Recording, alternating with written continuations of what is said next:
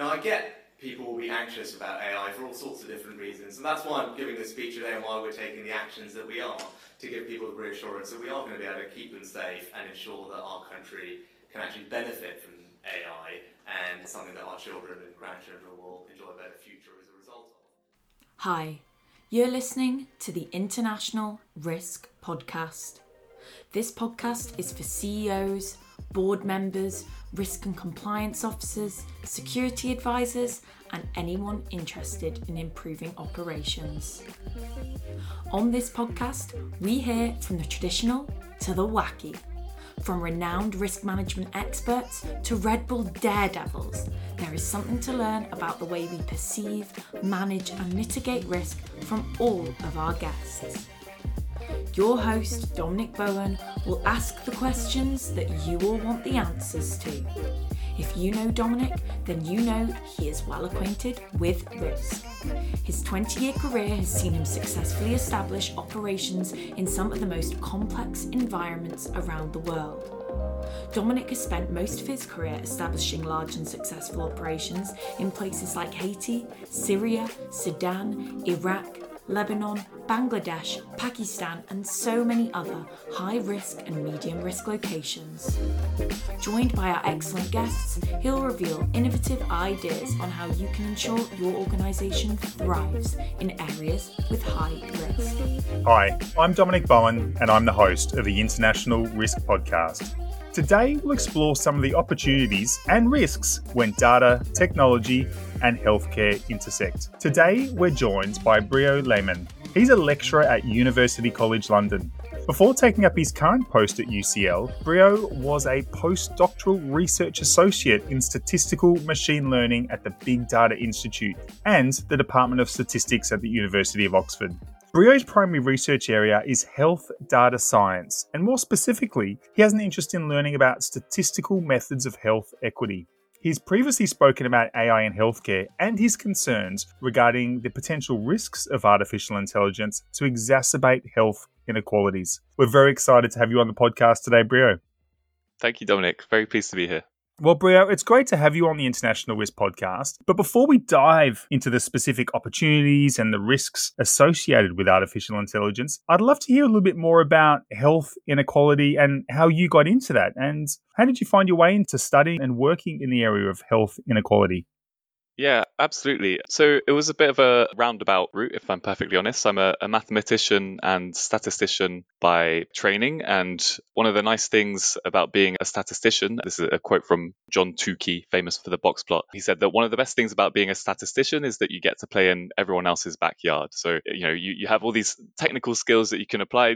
Ultimately, data is data, and you get to choose, what application areas you get to focus on. So I started off looking at data for neuroimaging during my PhD, and that was wonderful. And then as a research associate at Oxford, I was working with genomic data. And this is where I first got really interested in issues to do with inequalities. So one of the key problems or challenges with genomic data is that the vast majority of human genetic data that's available to date is from people of European ancestry. So roughly 90% of human genetic data is from people of European ancestry, despite that only making up about 16% of the global population. So you have a really big issue of bias in genomic data sets. And some of my research was looking, what can we do with the data that we have available to kind of maximize the benefit for people of non-European ancestry. Then COVID hit. And everyone who had, any expertise with data started working on COVID problems. And I was seconded to the UK Health Security Agency to support with statistical modelling for the COVID response. And that included performing some kind of in-depth statistical analyses of the differential impact of COVID according to socioeconomic status and ethnicity, amongst other things. So very, very different applications, but both thinking about inequalities in different settings. And that really kind of piqued my interest in issues to do with health inequality. So as I said, very, very different application areas, but actually the fundamental problems from a statistical perspective are quite similar. Issues to do with bias of data or lack of diversity in data. And that's really led me to go down this route of studying health inequalities more broadly, regardless of whether it's genomics or COVID or, in clinical trials, for example, is another interest of mine. And that's led me to where I am today at UCL. Yeah, that's really interesting. And I wonder, Brieuc, what would you identify as the biggest issues preventing health equality today? Health and health equity is such a complex topic, and there are so many different factors at play, whether it's, socioeconomic, cultural, biological. I think the most stark inequalities, at least within the UK and most other countries, are inequalities along the axes of socioeconomic status. So there's a really stark statistic in the UK that difference in life expectancy between the most deprived areas and the most wealthy areas in the UK is a difference of about 20 years, which is a wild statistic. And even within cities, you have huge disparities in life expectancy. So for example, in Glasgow, there's a subway line that goes from the northwest to the southeast, the northwest Jordan Hill being the most affluent area to Bridgeton being the least affluent area. And as you go along each stop along this tube line, the life expectancy decreases by 2 years. So even within the space of less than 10 miles, you have these huge disparities in life expectancy, which is largely to do with socioeconomic status and deprivation. I mean, that's amazing. That's an amazing statistic. And I know in Australia we have some really shocking and very sad statistics about the life expectancies between the Caucasian population and Indigenous Australians. And, you really scratch your head, and I know different governments and actors have been trying for decades to try and shorten that gap and to try and provide better healthcare to all communities. But there hasn't been significant successes yet. But what you're talking about seems even more stark. We're not talking about populations living in remote Australia. So you're talking about the difference in train stations. What's the cause? I mean, we talk broadly about, socioeconomic indicators and influences, but what does that mean on a practical level? Because surely two kids that live 10 miles away have the access to the same supermarkets, the same sporting fields, the same schools. What's contributing to this? That's a very good question, and I don't think there's a simple answer. I think there are many, factors which influence health. So one thing is access to healthcare and trust in the healthcare system. So there are some communities who are less likely to want to go to their doctor for whatever reason. There are issues to do with, diet, eating well in the UK. I don't know about Australia, but eating well in the UK can be very, very expensive, and it can be much, much cheaper to go to your fast food restaurant, which is not necessarily the best for your health. And then there are all sorts of issues to do with pollution in the UK. So issues to do with lung cancer and have it being at more risk of developing certain diseases because of the environmental impact. And so these are factors which are all kind of associated with socioeconomic status and deprivation, all of which can kind of contribute to poorer health across the board. I think it really depends on a specific disease or the specific condition where it's going to matter which particular factor, but all these things in aggregate are leading to poorer outcomes for the most deprived. That's very, very significant risks, both today and obviously for the people being affected, but you can see the very significant social and economic risks at large as those things continue. You've talked before about artificial intelligence and the potential influence that can have on health indicators, particularly for women and ethnic minorities. Can you explain and maybe expand for our listeners on why these specific groups might be more vulnerable to artificial intelligence-driven inequalities, especially looking at the huge data sets and methodologies we have access to today that we see as being what's really revolutionized access to artificial intelligence for everyone, through platforms like ChatGPT. So how come these health inequalities are potentially going to get worse with the inclusion of artificial intelligence? This is a really important question. I mean, I'm an optimist in the sense that I think AI has a really important role to play in healthcare. And some of these technologies, particularly in radiology, have really shown great impact in being able to, diagnose tumors and analyze X-rays, things like this. One of the main issues is that these AI systems are trained on the data that we have available today. So I think a useful analogy is a video game, let's say Tetris. So an AI system might have played, many, many Tetris games, thousands and thousands of games of Tetris, all based on these like combinations of, five block pieces. Suddenly, if you were to introduce a 6-block piece into the system, the AI system would bug. It would be like, oh no, gosh, what do I do with this? I have no idea. And eventually it'll mess up and it will lose the game. If you were to keep on introducing these 6-block pieces into the system, then eventually the AI would learn. The problem is that it's not seen enough of these 6-block pieces, and so it doesn't know what to do, and so it'll perform more poorly on those games. So I think that's a useful analogy to bear in mind when thinking about AI in healthcare systems and the potential to exacerbate inequalities. the biomedical data that we have today, there's a severe underrepresentation of people from ethnic minorities. And historically, and this is less the case today, but historically, women have been underrepresented in biomedical data sets as well, in particular clinical trials. There's a great book by Caroline Criado Perez called Invisible Women I'd highly recommend, which is all about the underrepresentation of women, not just in biomedical data, but across society and the implications that that has for gender equality. So in the context of AI healthcare, if you have a system, there's a good example of using AI to diagnose particular diseases using chest x-rays. And a study a couple of years ago found that those who were from ethnic minorities and women were significantly underdiagnosed with respect to, say, white men as a result of this AI being trained on the available data, which didn't have enough representation from these historically minoritized groups. Yeah, thanks so much. And I think the point that you just raised in is really, really interesting. We know that many clinical trials historically have had underrepresentation when it comes to women, and even equipment. When we look at bulletproof vests that the military use or the police use are often designed by men for men. And then as a result, when women go to put on the bulletproof vests, or when women seek healthcare, when the data used to design the appropriate response has been based on male patients and males in clinical trials, the outcomes is perhaps not unsurprisingly not as effective as it should be for women. So I think that makes a lot of sense. But are we seeing efforts to try and recalibrate, to fix that balance, to, as you said, to bring in more six pieces into the Tetris game?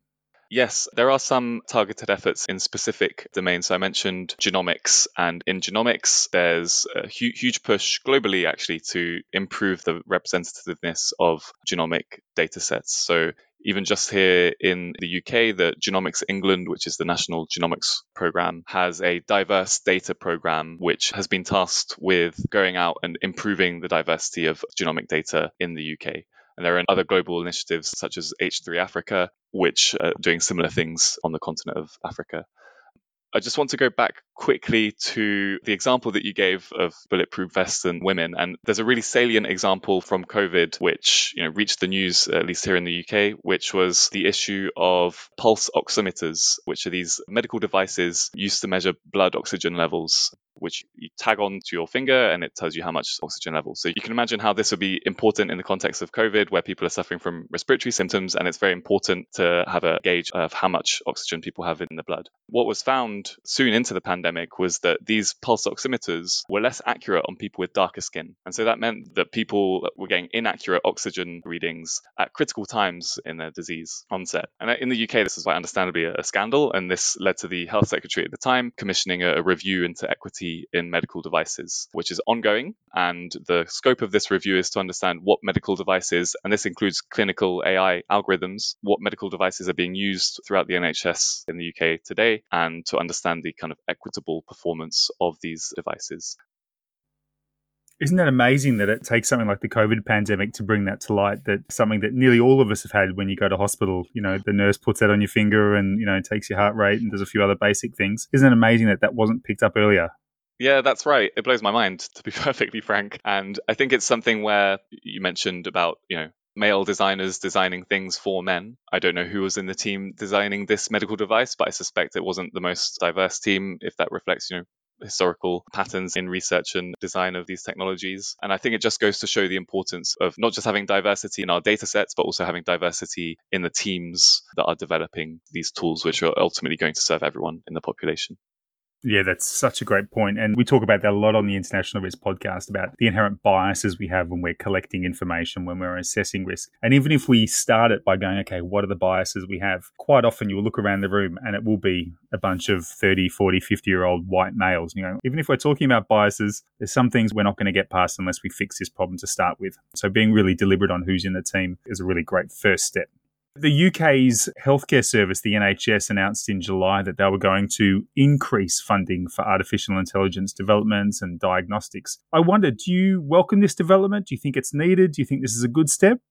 Yeah, absolutely. I think the government has really supported development in AI technologies in healthcare since the start of the NHS AI lab back in, I think, September 2020. So since then, I think they've spent around 120 million on different AI technologies in healthcare. And there's two recent funding rounds that they've announced. One is specifically for research in AI healthcare technologies, and another fund which is for NHS trusts to spend on AI diagnostic tools. So to actually deploy into the NHS today. Two of the diagnostic tools that they're hoping to fund, one is on chest x-rays. So I mentioned this example earlier about using chest x-rays to diagnose particular diseases, and the other one is stroke diagnosis, so to understand early on whether someone's about to suffer a stroke. So this is great news. I think these are areas where AI can play an important role, and there's evidence to show that they're just as effective or even more effective than human doctors in these particular cases.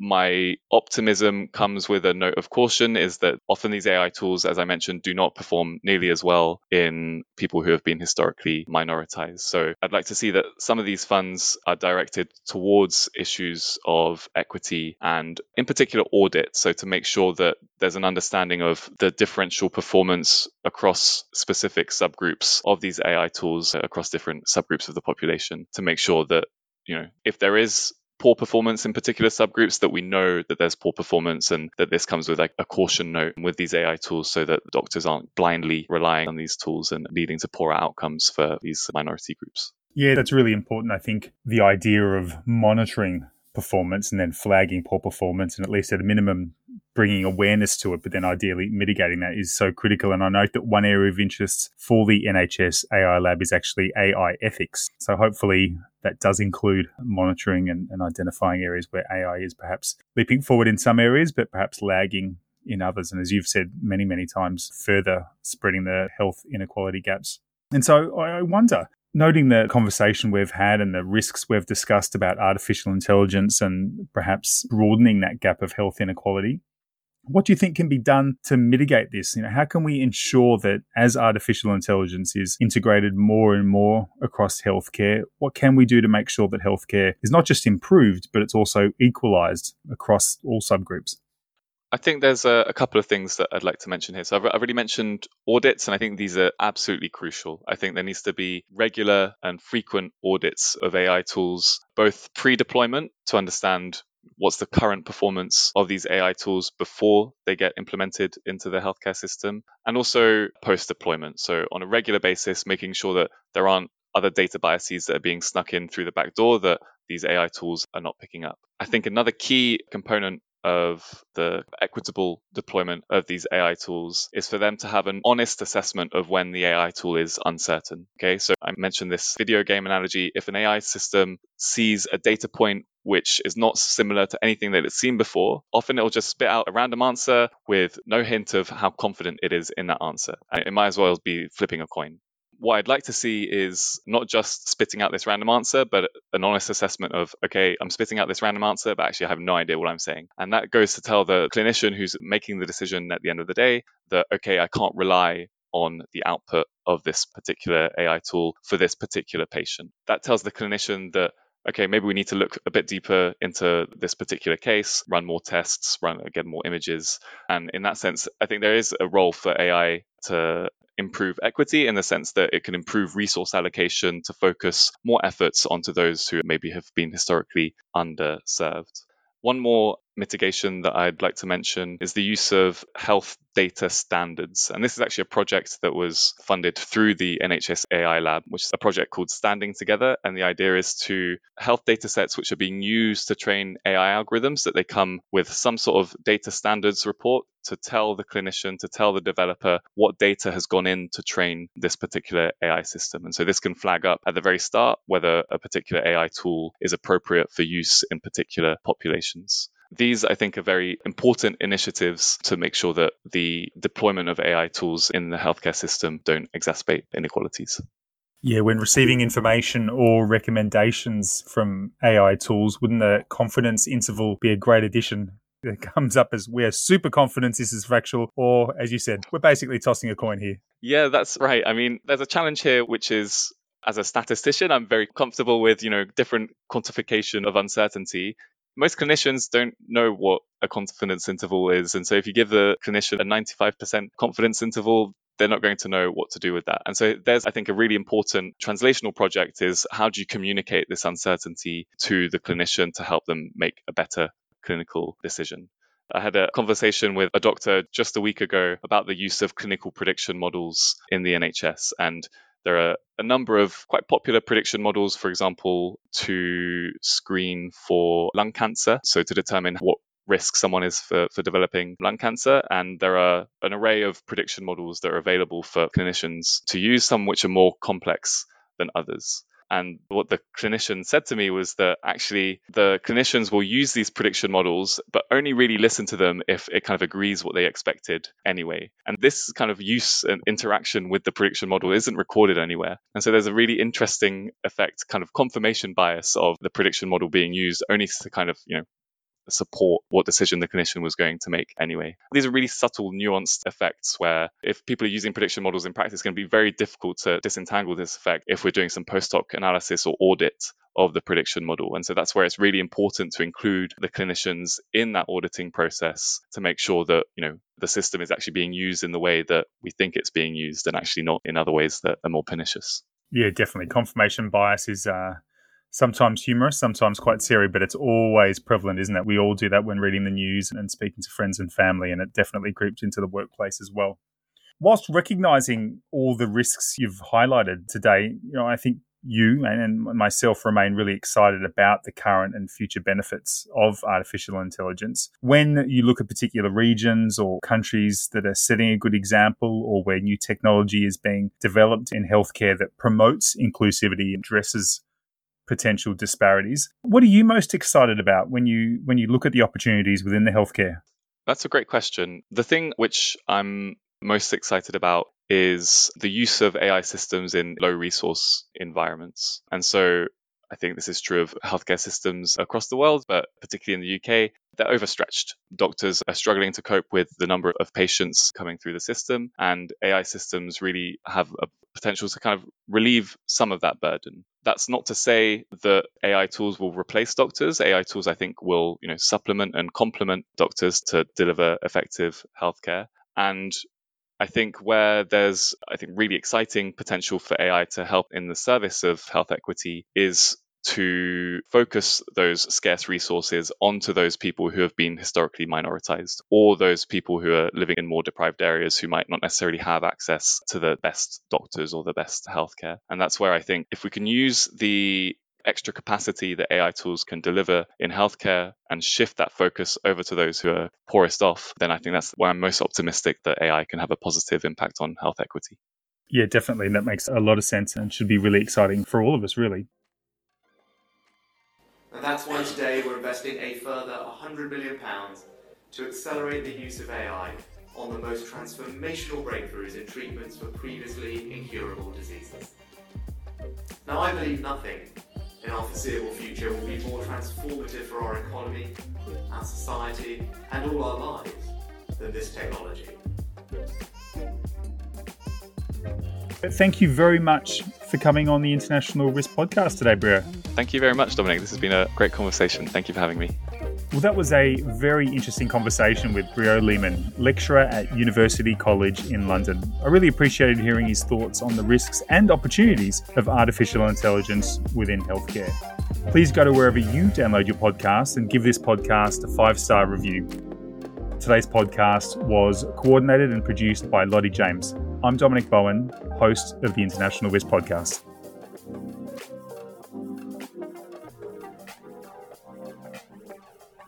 You've been listening to the International Risk Podcast hosted by Dominic Bowen. Please go to wherever you download your podcasts and give this podcast a 5-star review. Your positive reviews on this podcast and subscribing to future downloads is critical for our success. If you enjoyed the show, tell a friend about this podcast. Consider if you know someone that would appreciate or benefit from today's conversation and send them this podcast right now. Thank you for listening and join us again next week for your fix of risk-related stories.